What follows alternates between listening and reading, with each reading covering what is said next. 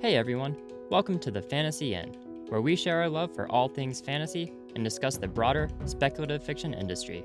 I'm your host, Travis Tippins. This week, why are fairy tales so compelling? Is Malazan really the best fantasy series? And what do DuckTales, Marvel Comics, and a dragon the size of a country have in common? If you haven't guessed by now, today I had the honor of speaking with Benedict Patrick for our very first podcast interview. You might know him from his series of interconnected fairy tales called Yarn's World, but yesterday marked the launch of his new series. The Flight of the Dark Star Dragon begins with a magical airship crash landing in an impossible world with an impossibly huge dragon. It's a story of forging friendships, finding one's way home, and of course, impossible adventure. Benedict was an absolute delight to talk to. I hope you enjoy our conversation. Hi, Benedict, and welcome to the Fantasy Inn. We're so glad to have you. Thank you so much for inviting me in. I just wanted to say I'm very honoured to be here, and I've enjoyed what I've heard of the podcast so far. Really excited that there's something like that out there for the community. So thank you for that as well. Yeah, and we're excited to have you on as our very first podcast interview. Well, it's a bit of a thrill for me, to be honest, as well. Yeah, well, I guess let's jump right into it, shall we? What is it that you find so compelling about fairy tales? Ooh, that's a good place to start. There's so much. There's so much about them. I think specifically, I like how mutable they are. I like how many different versions there are of fairy tales out there. A really good example of this when I'm talking to people about it is Little Red Riding Hood, and I always actually start off by asking people, what for you when you were told the story of Little Red Riding Hood as a child, what happened at the end of it? What happened to the wolf? So I'll ask you that question actually. What happened to the wolf in your childhood versions of the tale? I'm pretty sure that Little Red Riding Hood was either able to trick or maybe kill the wolf, depending on what age I was when I read the story for the first time. Yeah, no, yes, and that's even that experience highlights this. I distinctly remember in school being told that and being very confused because we had a version from the teacher of basically the woodcutter came in and I think chopped the wolf's head off and rescued Granny from the cupboard. But in the version that I was told as a child by my mother, I think it was just because of the book that she picked up, the wolf ate the grandmother. I don't know if in your version, did the wolf eat the grandmother in Red Riding Hood? I believe so, yes. Yes, and then what happened is that the woodcutter, instead of chopping the wolf's head off, opened up the wolf's stomach while it was sleeping, let Red Riding Hood and grandmother sneak out, and then what they all did is they piled lots of stones inside the wolf's guts, sewed him back up again, and when he woke up in the morning he didn't realise what had happened, but he had such a belly ache and he ran down to the nearest stream to drink some water to help alleviate the situation, and because of all the weights in his stomach he fell in and drowned, and I couldn't understand as a child what was going on. Why was everyone else I'd never heard this version of the story, and I can remember even the look of distress on the teacher's face as I was trying to describe this to the rest of the junior school. But ever since then, I've been fascinated by that. Just the fact that these are what we think of as really well known tales, but because there's a very large oral storytelling tradition attached to them, there's so many different versions of them, and that's not even thinking about the often sort of watered down children's version that we get on animated cartoons nowadays. I also like I like the magic that's attached to them as well.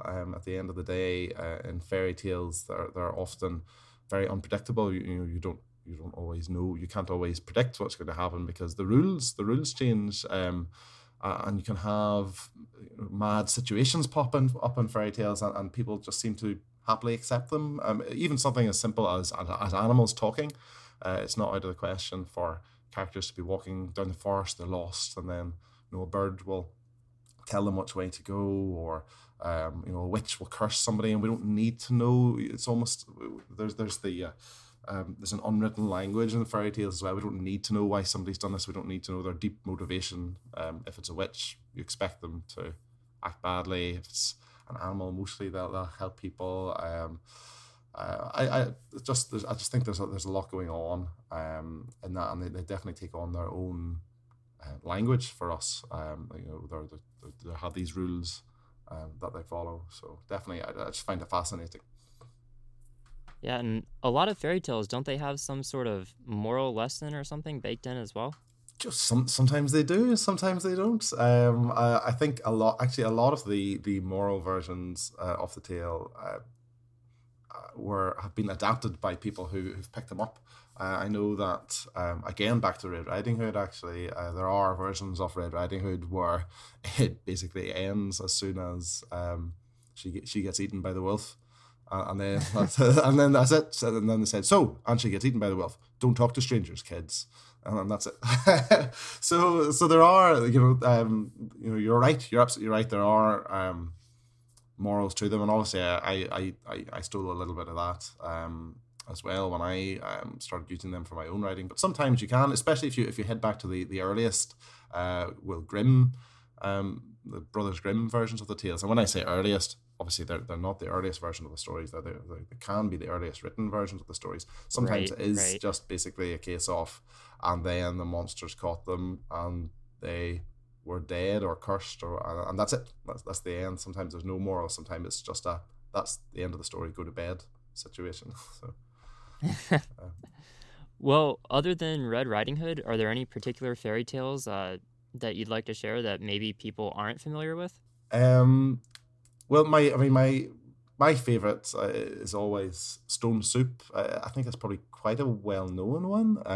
Or I'm not certain I've if you're actually never heard of that before, right. unless I know it by a different name. You will know it when I tell you it, because it's been picked up by quite a few authors. I know Terry Pratchett has his own version of it as well, and it's a situation when it's one of these Eastern European folk tales where Eastern Europe was just this one big forest, and a lot of tales take on this idea of a traveller moving through the forest, coming to a new village for the first time, and in this case, the traveller was weary, very hungry, but because it was autumn time and the village was obviously wary of strangers coming into their midst, he didn't find a very welcome reception there. He was knocking on his doors, looking for somewhere to stay, looking for food more than anything, because he was hungry at this time of year. It wasn't easy for him to forage in the forest. But he didn't give up when he realised that he wasn't going to get the reception that he wanted. So he stood in the middle of the village green, and he called everyone's attention, and he said to everyone, this is one of the best villages I've ever seen. I'd like to reward you all for what you've done here. I have here in my possession a very rare cooking stone. And he pulls out a stone from his bag and holds it in front of himself. And everyone begins to gather round, wondering exactly what's going on here. And he says, "I've got this cooking stone. What I will do with this cooking stone is I'll cook it for you, and it makes the most magnificent soup you've ever tasted in your entire life." And of course, that catches everyone's attention, and they all want to see what's going on. One, because they can't understand how you can ever make a soup out of a stone, and also the idea of having the most wonderful soup they've ever tasted. Who's going to turn that down? So he says, all I need is if I could have just a massive cooking pot, and if somebody could fetch us some water and light a fire for me, I will be able to cook the cooking stone, and we can all eat from it tonight. So the village elders, curious to see what's going to happen, they order people around, getting the biggest pot there is in the village, set it up in the middle of the green, have a great fire cooking underneath, and the stranger borrows a nearby ladle and heats the water, puts the stone in, and gives it a stir. And by this point, everyone in the village has heard what's going on. They're all gathered round, and they're all waiting to hear or waiting to sample stone soup. They've never had it before. So eventually, once the pot's been able to simmer for a while, the stranger takes a sip from the ladle, tastes it, thinks for a wee bit, and he says, "This is amazing. I can't believe this. This is one of the best stone soups I've ever tasted. Do you know what would make it even better? If only somebody had some carrots. I don't suppose anybody here has carrots. We could add to this to make this even better. And there's an old lady in the back who's got a store of carrots that she saved from harvest earlier in the year, and everyone else orders or encourages her to bring them. They chop them all up and they throw them into the pot, and the stranger takes another sip. And he thinks, oh, that's exactly what it needed. Fantastic. Do you know what would go really well with this? If we had some potatoes, if somebody could bring some potatoes that we could add to the stone soup just to make it even better for everyone here in the village. And you can see with the situations going here, and the stranger continues to take sips, makes other suggestions for what to add to the pot, and the villagers open up their stores to him, and they bring them in very excited to hear what's happening. Even the head of the village manages to supply a little salt from her cellar, and eventually the stranger takes one sip, and he stands up with a smug expression on his face, and he says, "This is it. This is the perfect stone soup. I've never tasted stone soup like this before. Gather round, everybody, and taste what we've made." And of course, everybody lines up. He spoons out the stone soup to them all, and he gets the biggest bowl for himself. And they're all sitting there enjoying their meal in the village. He pockets the stone into his bag again, and he spends the rest of the winter there in the village. And it's a weekly occurrence for him to make this stone soup for the people, the most welcoming village in the forest. That's the end of the story, the stone soup story. Oh, wow. So I really like the kind of trickster element, I guess, to absolutely. that, which I think is a recurring element in a lot of fairy tales. Yes, absolutely. I like as well. There's no maliciousness in it, which is quite nice too. And you don't always get that. But I do like the fact that yes, there's just this nice situation at the end where everyone ends up being happy, and it's only him that has the realization that he's got the better of them. So. Yeah, well, I guess moving on from fairy tales to more about you, what exactly started you on the path to becoming a writer? How did you decide you wanted to be Benedict Patrick, the author? That was a long and bumpy road. I reading came first. I've always had a deep passion for reading, and as a child would often get confused of missing out on family holidays because my nose had always been in a book, instead of actually looking at the surroundings as we were driving past the beautiful beaches or the forests. It was at high school I think what drew me to storytelling first was when I realized, or people started telling me that I had a talent for it, and I think as a young man, that's always something that's going to catch your interest. I dipped in and out of writing sort of throughout my teenage years. It seemed like hard work. It is hard work. I think I was obviously very astute, but I think that put me off. But I always liked the idea of being a writer, if that makes sense. It was one of these. It was one of these things I'd always said to myself, look, God, someday I'll be a writer. I'm not writing now because it's a lot of work and I don't have time, but someday this will happen.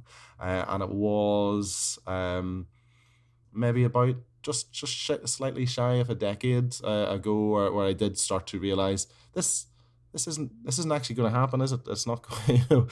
This little dream that I've got that someday this will happen. It's not actually going to happen unless I make it happen, is it? And I think it was actually Philip Pullman. I realise he's got a lovely quote where he talks about forcing out 1,000 words a day, and I think a lot of other writers do talk about you have to write to be a writer, and it was just a slow realisation that I was going to reach the stage where I was going to either have to put this away and just never think about it again, or man up and actually put my heart and soul into it. Spent a lot of time throwing ideas around on the page. I had a trip to New Zealand in my early 20s, and that was just a sort of a feverish experience of constantly reading on the bus. My mum wasn't there to tell me off, but she would have been horrified to see how many sites that I missed. but and writing in the evenings, just throwing ideas down on books. I know you had asked at one point if I had any trunk novels. I do. I don't think I've ever mentioned this before, actually, but I do have. I in my wisdom, I didn't go for trunk novels. I've a quartet of trunk novellas. I had this wonderful idea of 4 stories set throughout different periods in history, but they were all linked to tracking this unicorn's journey from it went from early human civilization all the way up to modern day, and I think just before I started writing, they mostly come out at night. I was convinced this was it. This was my this was exactly what I was going to be known for. I was going to get these out. I actually painted a cover. I can't believe I'm admitting this. Wow. I actually painted a cover because I thought, oh, I can do this. This will be fine. I don't need to. I burnt that, by the way. I did burn. I was going to say, I don't suppose you still have that. No. You could share. Again, in my my ego warns me. I did realize if this does happen, if you do actually become a name that people are interested in, this is what's going to pop up when you die. So someone's going to find this and scan it. So my in my arrogance, I got rid of that. So that would never happen. But I thank goodness. Even before I even offered the stories to anyone else, I did take a step back at one point and realize this is not it. It was a nice idea, this was good practice, but there's no way anybody should ever read these stories. So that brought me to the amalgamation of ideas that was going on in my head that eventually led to they mostly come out at night. So. And I think you've said, because one thing in your Yarns World stories, they're all set all over the world, and the main thing that unifies them so far, at least, is the Nax magic system. So was it around this time that sort of idea started knocking around in your head, or was that later? I've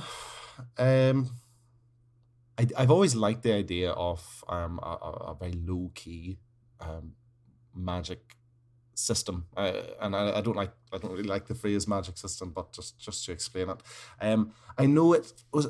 I'm trying to find that there's a passage that I know inspired that. It isn't The Name of the Wind. I did almost fall off my chair a few years ago when I listened to the audio version of The Name of the Wind, after, because I did read it when it came out, and I don't know if you recall this actually, but there are characters in The Name of the Wind who have knacks, magical knacks as well. And I think it was nearly sick. I don't remember that. Huh. No, I was nearly sick when I heard that again. But it's totally different. Well, not totally different, to be honest, but it is quite different to what I do with it. But I know that mine actually came from. Well, I've convinced myself that one of the lines that inspired me for this was somewhere in The Wizard of Earthsea by Ursula Le Guin, because I've convinced myself there is a passage somewhere about a shepherdess calling up a wind to move away a rain cloud from her when she was tending her flock. And this is an unnamed character just on the Isle of Gaunt that Ged comes from. But I just love the idea of that. I love the idea that there's this place where a shepherd girl could have a little bit of magic that just suited her needs exactly, and that was it. That was all that she could do, and I like that idea.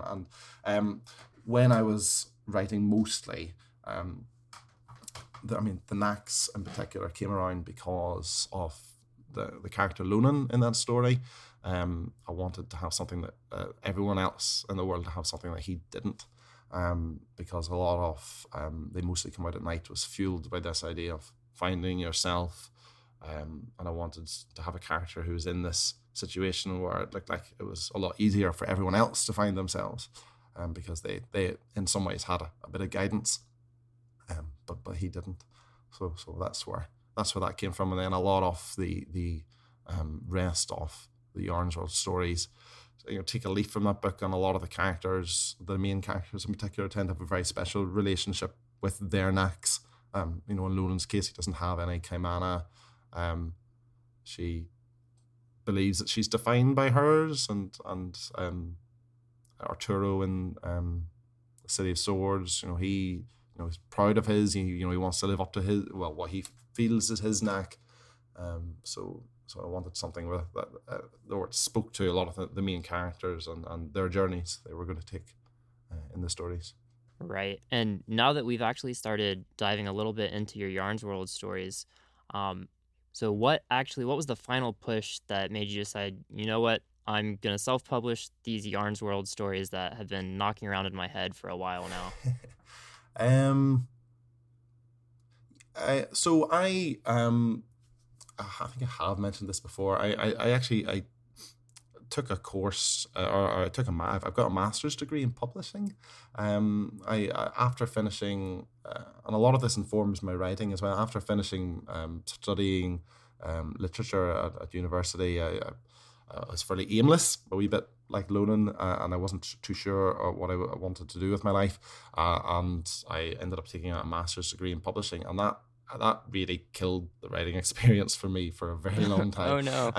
Because I realized, I had to convince myself because of those studies that the act of getting published was a close impossibility, and also I had to convince myself that it was a lot more linked to money than it was to art, and unfortunately I had a terrible attitude with that.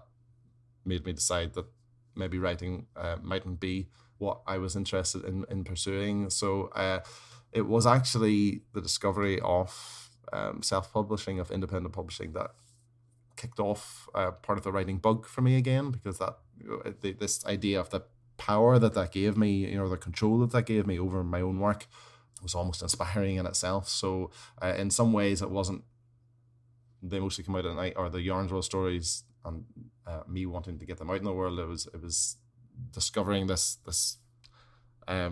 control I could have again kicked off that writing bug that has been dipping in and out of my life up to that point. So and I've never considered otherwise so far anyway for the stories. I like the fact that it's up to me, and even if the stories don't grab people's attention, or certainly my attitude at the time was, even if the stories don't grab people's attention straight away, I can work at it and develop it without a big time issue, or without having to worry what the debut is like or anything like that. So yes, that was certainly the idea. Just being able to control that was a big part of what convinced me that sitting down to write every night wasn't going to be a waste of my time. Right. And one thing that I think is really interesting and fairly unique is that you're writing almost a series of standalones. So you're kind of a broad entry point to your work. Everything you've written so far in Yarns World, I think, correct me if I'm wrong, serves as a potential entry point for new readers, right? Yeah, it's a terrible idea, by the way. If anyone is any writers are listening to this, especially if you're planning on publishing your work independently, it's not a great idea. It's not financially sound. But it's definitely the stories that I enjoy writing. So that's why I do it. Even now, even though I'm starting to write stories that are in some ways continuations of journeys begun on previous books, I'm still trying to make sure that this, as you say, could be the first book that somebody picks up, and they won't have missed out from the previous works. I don't think I'll always do that. I know that the story that I've just published, the Dark Star Dragon, is going to be a bit more serialized. But I think there's maybe I think probably because harking back to my thinking that traditional publishing is maybe more financially orientated. I think because there is a suggestion out there that standalones are not a great idea. I don't think we get enough of them sometimes in the fantasy community in particular. So. I agree. There's so many 10-book series or more. Yes. It's kind of daunting sometimes. Yes, as a reader, absolutely. I mean, I've not touched, to my shame, I've not touched any of Robert Jordan's books yet, and I don't know if I ever will, because I just don't think I could cope with the idea of having to stare at this bookcase full of all these massive tomes. How much of my life am I going to dedicate to getting through this? So far, I think I've dedicated about 3 years of my life to Wheel of Time, and I'm exactly 3 books into the series, so There we it go. might My take me a goodness. while. That's okay. There's a TV show coming. That'll be fine. That's true. That's true. Um, well, I guess so far you have 3 different settings in Yarn's world. Could you Mhm. talk a little bit about the inspiration for each one of those? Yes, yeah. So they mostly come out at night, and from the shadows of the Owl Queen's court, they tie back into this European great forest, the Black Forest idea, and certainly that's where a lot of, as somebody living in Europe, that's where a lot of my original experience of fairy tales and folk tales began, and I think there is something compelling about that setting, that this idea of this dark place where stories lurk behind any corner. So definitely the Magpie King's forest is very much this idea of this old forest where stories are hiding amongst the trees. Then it gets a bit weird. Then I don't know if weird is the right word. Well, I've heard you describe it as Black Panther and the Village combined, so that definitely sounds a little weird. Yeah, definitely the when mostly came together eventually in my head, it was actually an amalgamation of different tales that I had going on.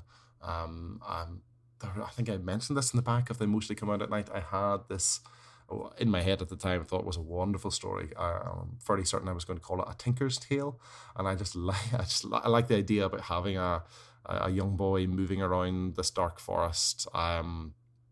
With having to avoid the wolves in the forest because, of course, Red Riding Hood and the Three Little Pigs and wolves obviously in a forest setting are often are the antagonist in forest settings. And meanwhile, I had this also had this idea of this regal story of warring nobility and when I was in my panic, one of these trunk novels that I mentioned earlier, when I realized that they weren't going to cut it, I did eventually realize, well, these stories they work. It actually works if I smush them together, let them congeal for a little while, and actually, this could be combined in a really interesting way. So, of course, then I threw that out the window and moved on to that other setting that always pops up when you think about folk tales, which is tropical islands.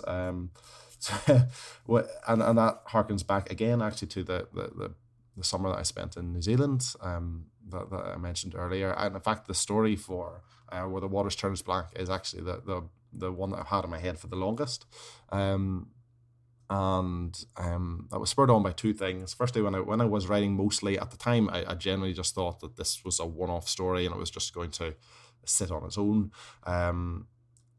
And then this image in the back of my head, and at the time it was of a young girl, and in the water behind her, there's just this massive looming shadow, this ominous shadow of this big beast.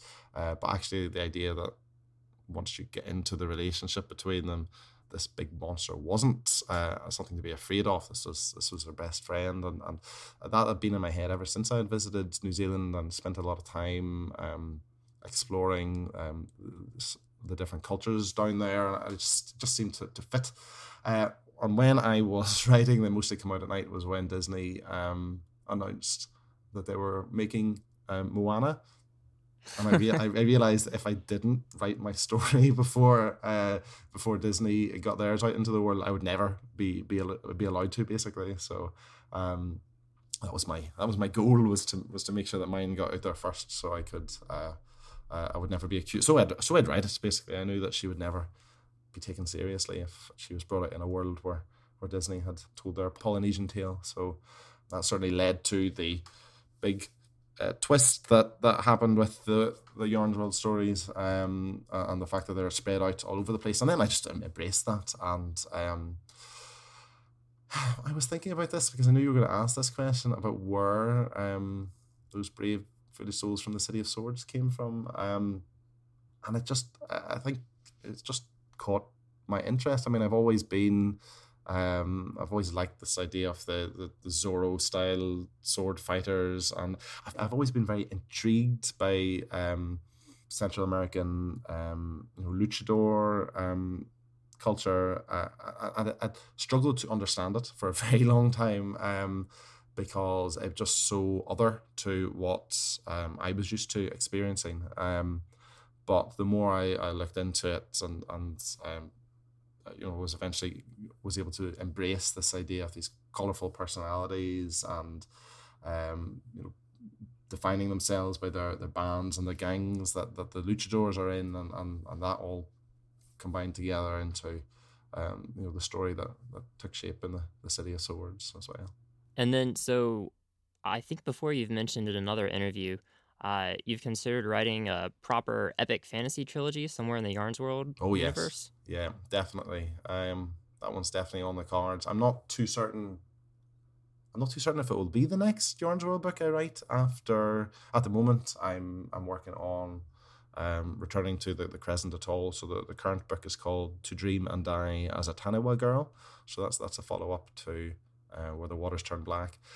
I had considered returning to the City of Swords, and I've got half a tale for that one, but actually this Yarns World epic fantasy is vying for position at the moment, so I'm uncertain what I'm going to do in the Yarns World after this one, and it will be in a new setting, but I'm not really going to talk too much about that one yet, if that's okay. Yeah, we don't want to spoil too much and keep it secret. Well, in general, so other than the knacks, a common theme in Yarn's world is the power of stories, and that kind of unites all of them together. So I guess, why do you think we as humans find stories so meaningful? Okay, I'll just speak for the whole human race here for a wee second. No, or why do you find stories so meaningful? I think there's a lot for us to find in stories. And I think it's different for different people, and I think it's different depending on where your head is at the time. Obviously, there's just the basic entertainment idea. There's this what if aspect, isn't there? This what if this happens, or even finding out someone's life story, or a lot of the time we're thinking, what if this happened to me, or it's just this idea of discovering where someone has managed to get to. I think there's also a lot of finding ourselves in stories as well. I think that's why a lot of readers in particular gravitate towards characters, and a lot of the time when you talk to people about what did you enjoy about that story, it's the characters that people often end up talking about, and I think a lot of that is finding yourself in characters, which can be a little bit scary when you consider some of the characters that you might end up reading. Yeah. But I think that's true. I think if we're really honest with ourselves, I think although a lot of us like to think of ourselves as fantastic human beings, and I'm sure we all are, of course. I think it would be madness to deny that there's a capacity for us to behave or even think in ways that maybe we never actually would, but it's quite interesting to explore that through the medium of watching another character do some awful things. I think that's why flawed characters work really well for us. I was thinking about this. I kept going back to Senlin Ascends, Josiah Bancroft's book, and if you've read the story, I know you have, Travis, but if people listening to this have read the story, Senlin is not a classic hero, especially at the beginning of it, but I actually think that's what makes him work. Because if we're honest, I think Senlin is probably more like the regular person, how a regular person would behave and put into the situation that he's put into. I mean, his prejudices are very much there on his sleeve. It's very clear what his prejudices are, and how that informs his awful decisions and his awful thoughts. But I actually think that that's quite realistic, and I think that's one of the reasons why he does. A lot of people do latch on to him in that story. Well, and as readers, I know I definitely latched onto him when all he wants to do is to get home and find a good book to curl up by the fire with, maybe drink a cup of tea. He doesn't really want to be going on these grand adventures. Exactly. It's Bilbo Baggins as well. I know that comparison's Yeah, been made exactly. before, but that that's what would happen, isn't it? That's how real people cope with it. I think actually in Senlin's case, and I think in Bilbo's case as well, they move away. Oh, slight spoiler warning if you've not read The Hobbit or or Josiah's stories, but I think it's quite interesting to see these regular people grow more into the hero mold. Certainly where we are, Senlin hasn't quite got there yet, but he's grown a lot. But I think there's a lot of wish fulfillment in that as well, because we'd like to think that eventually we'd be able to deal with these situations once we got over the initial shock. I do also believe, though, that stories are very much, and how you engage the story is very much based not only on your personal interests, but also just where your head is at that time. I remember reading Stephen Erickson's The Gardens of the Moon for the first time. I had been working in a bookstore, and my manager had said, "This is my favorite book. This is my favorite book ever. You must read this book." And I picked it up and I read it, and I bounced off that book hard. I struggled. I read the whole thing. I really struggled to make sense of what I had read. I did not enjoy it. It was not working for me at all. And I just casually, mentioned to him that that was the story, and that was it. But then a few years later, I had heard so much about it, and so many other people encouraging me to have a go, and I picked up again. I thought, this is, I don't know why I'm doing this. This is not going to work. And it was the best story I had ever read, and I was almost had whiplash that weekend, because I tore through it. I couldn't remember any of the stuff happening, and I sat back afterwards, and just before I ran out to grab the next volume, I was thinking, what has just happened? How So have I you are a had this? Malazan convert. Well, yes, I eventually bounced off the series again. When we switched settings and characters so many times, I think what happened, I was involved. I had this massive fever storm of picking them all up and devouring. And when I get to that stage with some stories, sometimes they can all blend in together. A lot of Terry Pratchett's books, I kind of struggle to separate them from each other for the same reason. But eventually with Malazan, I put it aside, and I'm ashamed to admit I've never actually gone back to it. I do want to, because I really did enjoy it up to the point where I didn't, and I'm convinced that I will have that same fantastic experience when I pick it all up again. But I'd like to read it again from the start, and that's much like The Wheel of Time. That is a big ask, especially with my current life. So someday, but for me, that experience really opened my eyes to this idea of. Prior to that, I much like Senlin, I had it in my idea that if I like it, it's good, and if I don't like it, then it's bad. And people who do like the bad stuff, they're wrong. And eventually I realized, well, no, clearly that's incorrect, because I was wrong earlier. I didn't enjoy it earlier, and I do enjoy Garden of the Moon now. It's me that's informing a lot of that. It's not the quality of the book. It's also where my head is, and am I the right person for this book, and am I the right person now for this book? So I do think there's many elements of that we struggle to deal with as well. Yeah, I agree completely. Books are such personal things. It's really hard to say, what is objectively a great story and what is just a story that works for you. And Yes. like you said, I have tons of stories that are on my someday eventually I will get around to trying them again. But I have no idea when that is. And I guess we should probably definitely mention the story that, as the time this releases, I think you will have just published the day before. So The Flight of the Dark Star Dragon is your newest story. So can you talk a little bit about the origins of how that came about? The Kings of the Wild. It's all Nicholas Ems's fault, because I fell in love with his book, and I fell in love with how his book made me feel. I listened to Kings of the Wild on audio, and I embarrassed myself many times in public, which was actually was not a new experience to me at all, but it was a new experience because of the fact that I was listening to his book in public. Because I actually almost crashed my car the first time when I first started listening to it, because Oh no. I didn't.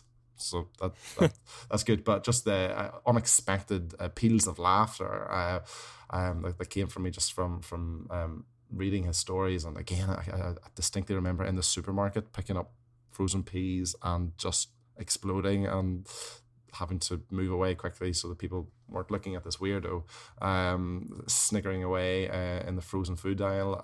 But just the sense of joy that I had afterwards. I wanted to create something that had this sense of fun that he managed to capture. It's not Kings of the Wild, by the way. I wouldn't want you to bounce hard off the Flight of the Dark Star Dragon. It's definitely more that sense of fun that I was trying to capture, and I think at one point I'd convinced myself that the Orange World was somewhere I could tell any story in this setting, and then eventually I realized, I don't think it's going to work. I think people have grown to expect the Orange World stories to, for the most part, to be a wee bit darker, and I don't think I was at the stage comfortable in thinking that and writing something with that big tonal shift, but also just this idea of creating this new mad world where characters can go on wild adventures that hopefully as a reader people won't have experienced before, and where I could really throw a lot of the rulebook out the window, and that's definitely where the Flight of the Dark Star Dragon came from. I just wanted somewhere where I could do something wild and fun and go crazy. I've mentioned a few times talking about Stan Lee and Jack Kirby's original run on the Fantastic Four in the comics, and actually if you look at what happened in their run on that story, it informed so much of the Marvel universe that exists today. I mean, they'll tell one little tale and they're saying, oh yeah, and by the way, here's this hidden kingdom where this guy dressed up as a Black Panther is ruler. Yeah, and he's great. And obviously there's so much depth in that, like one little throwaway story that is spun off into its own massive franchise. They'll be saying, yeah, this guy, he's made of silver and he surfs through the cosmos. Okay, on to the next story. And it was just this just pregnant sort of microcosm of fantastic ideas. Just this rich I don't know if they were deliberately doing it at the time, but it just felt like this rich universe building experience where all of these, there weren't a lot of one-off stories that were forgettable. I mean, they did exist, but there was just so much richness in there as well. And I wanted somewhere where I could do that, where I could just throw out these mad ideas that hopefully would stick with people. But then move on to get to the next adventure. And DuckTales, I've talked a lot about. It seems mad to be talking about this when discussing fantasy novels, but I always just this Saturday morning cartoon idea of the fact that when you think about DuckTales or any of those cartoons, the world building that went on to create what they were able to do with something like that was fantastic, because you could have a heist story one week and then the next story, they could be traveling in time or flying up into space. And, I wanted something with that kind of versatility where I could have these characters that are a bit larger than life. You could make it fit into any kind of story, but the setting was so important for that. So I just wanted something in the Dark Star Dragon where I could have this idea of it felt like anything could happen. So that was the kind of world I was trying to create there. Well, the setting you accomplished in the Dark Star Dragon definitely stands out to me, and I think you used the word universe building, and that's what it really feels like, because you're not just building a single world, you're sort of building a multiverse here. Yeah, I'm not. I should say thank you. That's nice. That's nice to hear that I've achieved that. I've zero plans to do spin-offs or anything like that at the moment. It's very much I just want to focus on the characters that we have there and their journey. But I did want it to feel like that. I wanted to feel like there's a lot going on. I mean, there is a lot going on in my head, but for the reader, I did want to feel that it wasn't just throwaway. So, and who knows in the future. Yeah, well, you have the possibility there. You've planted the seeds, and I guess if you want to return or explore new stories, you have that option available. Yeah. We'll see what happens. I'll keep you posted. Yeah. And so I definitely noticed something in Darkstar was your side characters felt like some of your most vivid yet. So did you approach designing your characters any differently in these than you have in your previous stories? How am I going to put this? Character is something that I work hard at, and I think it's because I have to. There's certain elements to my writing that I feel come naturally to me, and I think character is something where I'm trying to push myself. So I certainly did go out of my way with these guys. I wanted to, and again, it's this idea of universe building, or wanting it to feel like universe building. I wanted a lot of the side characters to feel that they could be the main characters of their own stories.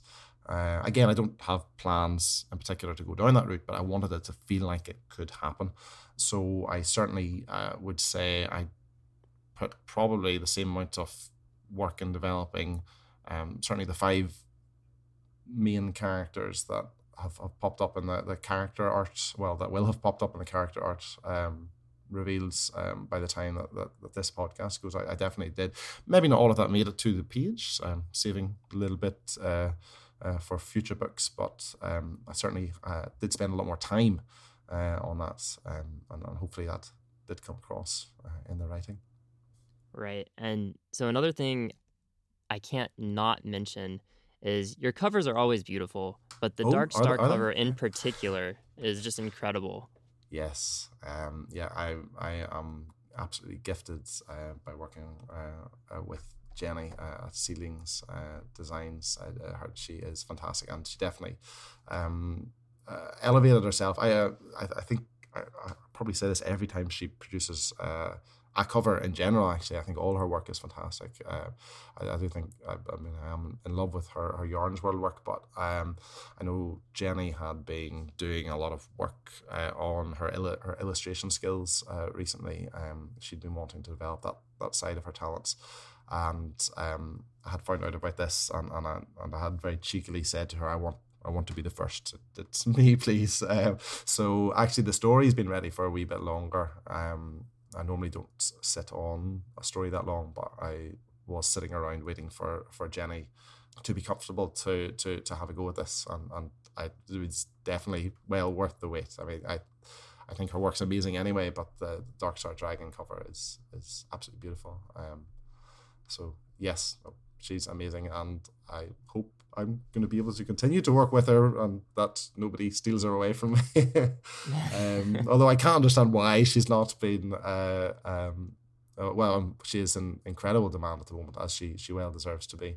But yes, I'm absolutely blessed to get to work with her. Yeah, and so not only is your art amazing from Jenny, but you also find creative ways to take advantage of that art. So I know last year you had a cover reveal where you sent out little snippets of the cover to a bunch of different blogs, and then you had the final reveal at the end. And I think this year you're planning on doing individual character portraits. Can you talk a little bit about how you creatively use art? I think this is going to pop back to my ego again, which has popped up a few times in this interview, which is a wee bit worrying. I wanted certainly with From the Shadows of the Elder Queen's Court last year. I as you might imagine, I get quite excited when a new book is about to be released, and of course that's going to be the case for me because I've been working for the best part of a year on these stories. But I wanted to try to share or encourage that kind of excitement in other people, and as a reader, I do like it when my favorite writers have stories come out. But at the end of the day, I've got a lot of favorite writers, and they're always bringing out stories. So it's a great experience when that happens. But I wanted to maybe turn the launch of these stories into, or just to add a little bit more excitement to them for other people, just to having this teasing effect. And it's not something that I've come up with by myself. Other people have done it. Again, actually, the comic industry in particular has been very good at this, about these slow teases and these reveals to build up excitement. And especially with Jenny's covers in particular, why would you not do that? I think that would be a wasted opportunity to not use the idea of a new cover from Seedlings Designs. We're going to get to see it, but not just yet. It's also a great way to get the community involved. The blogging community has been fantastically supportive of me in the few years that I've been out here, and I guess in some ways there's also a little bit of the potential to give back to that as well, and to get everyone involved. I don't know how successful it's been. I enjoy it. Again, I think this sort of idea of ego stroking, it's quite nice to have this to look forward to in the lead up to, as we record this, actually later on today, the first of these character portraits of the Darkstar Dragon crew are going to be revealed. So it's quite exciting for me. I don't know how meaningful it will be to my readers at the moment, but it is just this idea of trying to capture that excitement and make it a bit more meaningful for people. But yes, why would you not do this? I'm surprised that we don't see more of it, and hopefully if it starts to have an impact, hopefully we will see more people doing this. Yeah, it's just one of those ideas where you think, well, of course, like, this makes so much sense. This is what you should be doing, but it doesn't seem like a lot of people are doing that. Yeah. I think it would help significantly if I could prove that it was also effective. So I'm working on that. Give me a decade or so, and I will convert everyone. So another thing that I really loved about the Flight of the Darkstar Dragon is the game of Eshek. I'm not sure if I'm saying that correctly. Is it Eshek? Okay. Well, I'm not sure either, because it's the first time I've heard it read out loud. So yes, let's go for that. That is okay. That is now canon. That is now canon. Okay. But unique in-world fantasy games are kind of my kryptonite. I love it whenever they pop up in a series, and so I definitely took note of Eshek. So I guess what inspired that? Do you have a love of games and books as well, or where are you going with that? I love games. I love board games, and I knew early on that Jeddah, who is the character who is the big Eshak player in the Flight of the Darkstar Dragon, I knew that she was going to have an obsession, so I thought I'd give her my obsession. So that's where Eshak came, and then obviously knowing the kind of setting that she was going to find herself in, I wanted to come up with something that would link into this sort of multi-dimensional setting. So, but it definitely is. I love board games and stories. I like the idea of them. My problem is I try to play them.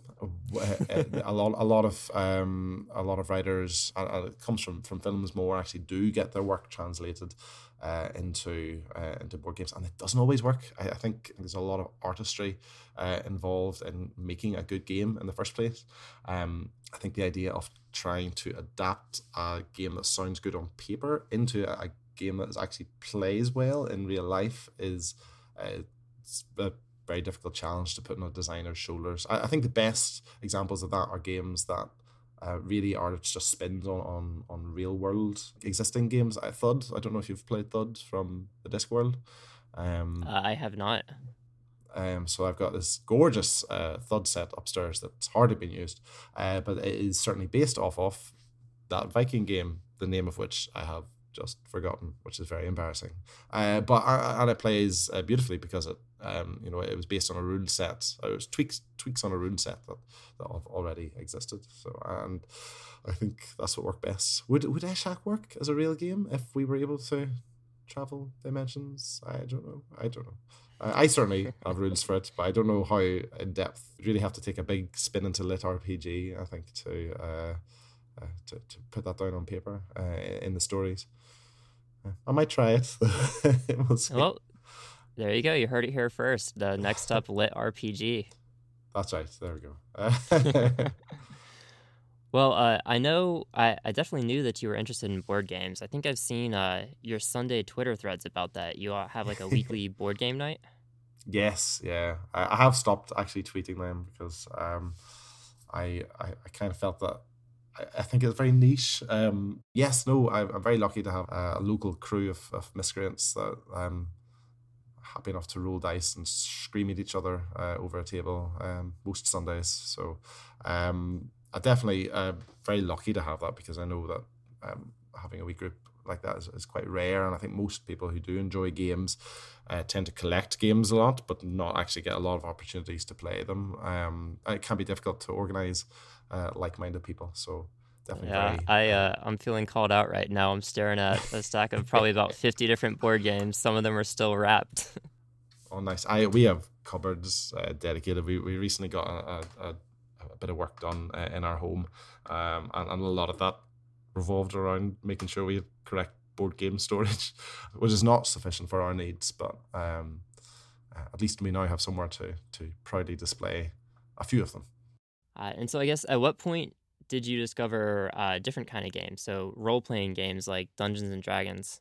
I came very late to Dungeons and Dragons, but it wasn't my first role playing experience. I did play. I had a group of friends at high school. I don't know if you recall the fighting fantasy novels. I do not. Ooh, they are a bit of a spin on the choose your own adventure stories. Okay. So the choose your own adventure is the whole idea of if you want to go left, turn to page 2.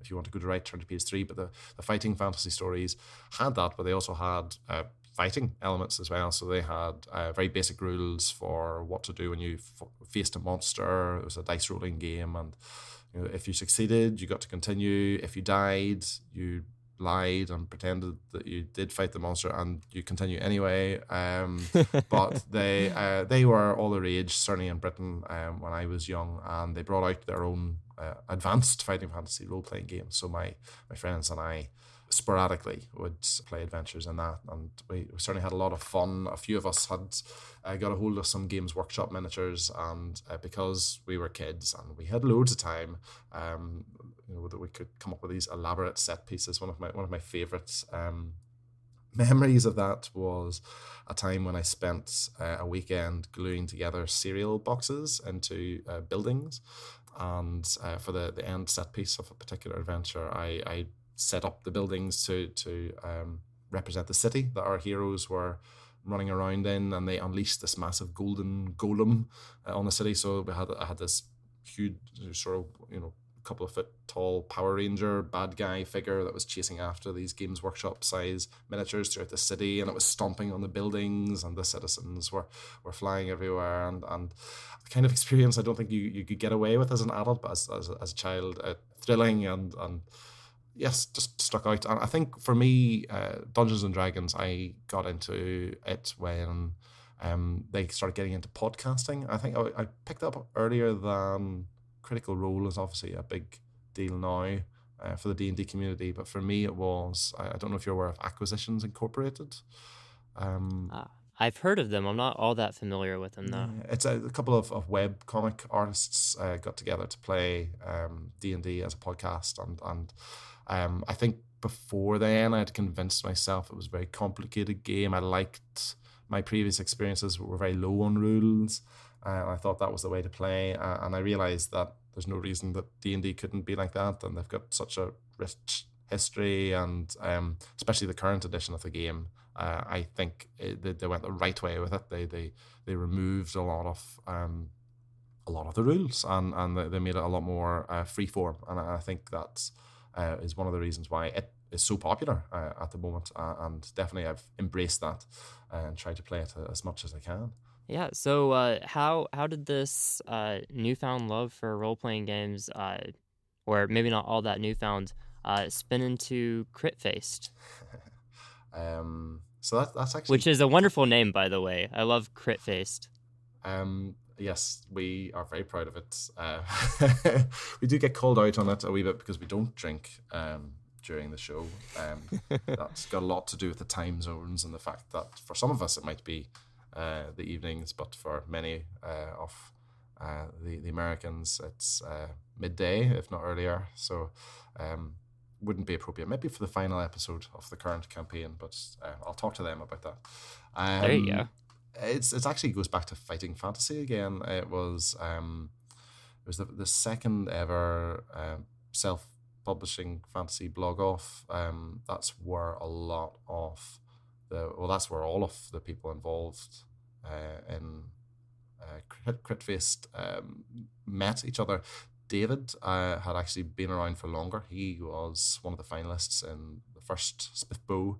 But Phil, Tim, Josiah, and I just popped up during that. And you know, we talk about this a lot. And I think there was something very special about that second iteration of the competition, because certainly for me, a lot of the strong relationships that I have now in the fantasy community came about in that swirl of madness that was that first competition. And I do think a lot of the emerging talent in the fantasy community seems to have spawned from that particular iteration. I mean, I think the competition is fantastic and is a gift to both readers and any indie writers out there.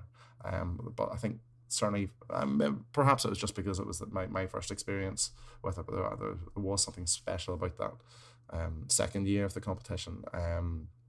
But Phil had just set up a new writing room, and we'd been chatting a little bit, just congratulating. I was congratulating him, obviously, on his successes, and I did notice on his shelves some old dog-eared copies of the Fighting Fantasy books, and we got talking about it and realised that he had a love of D&D as well, and we joked about maybe getting some authors together to play a game. And then, because I can sometimes be a very literal person, we eventually got in touch with a few other people and sprang the idea on them. Some people like David had played before.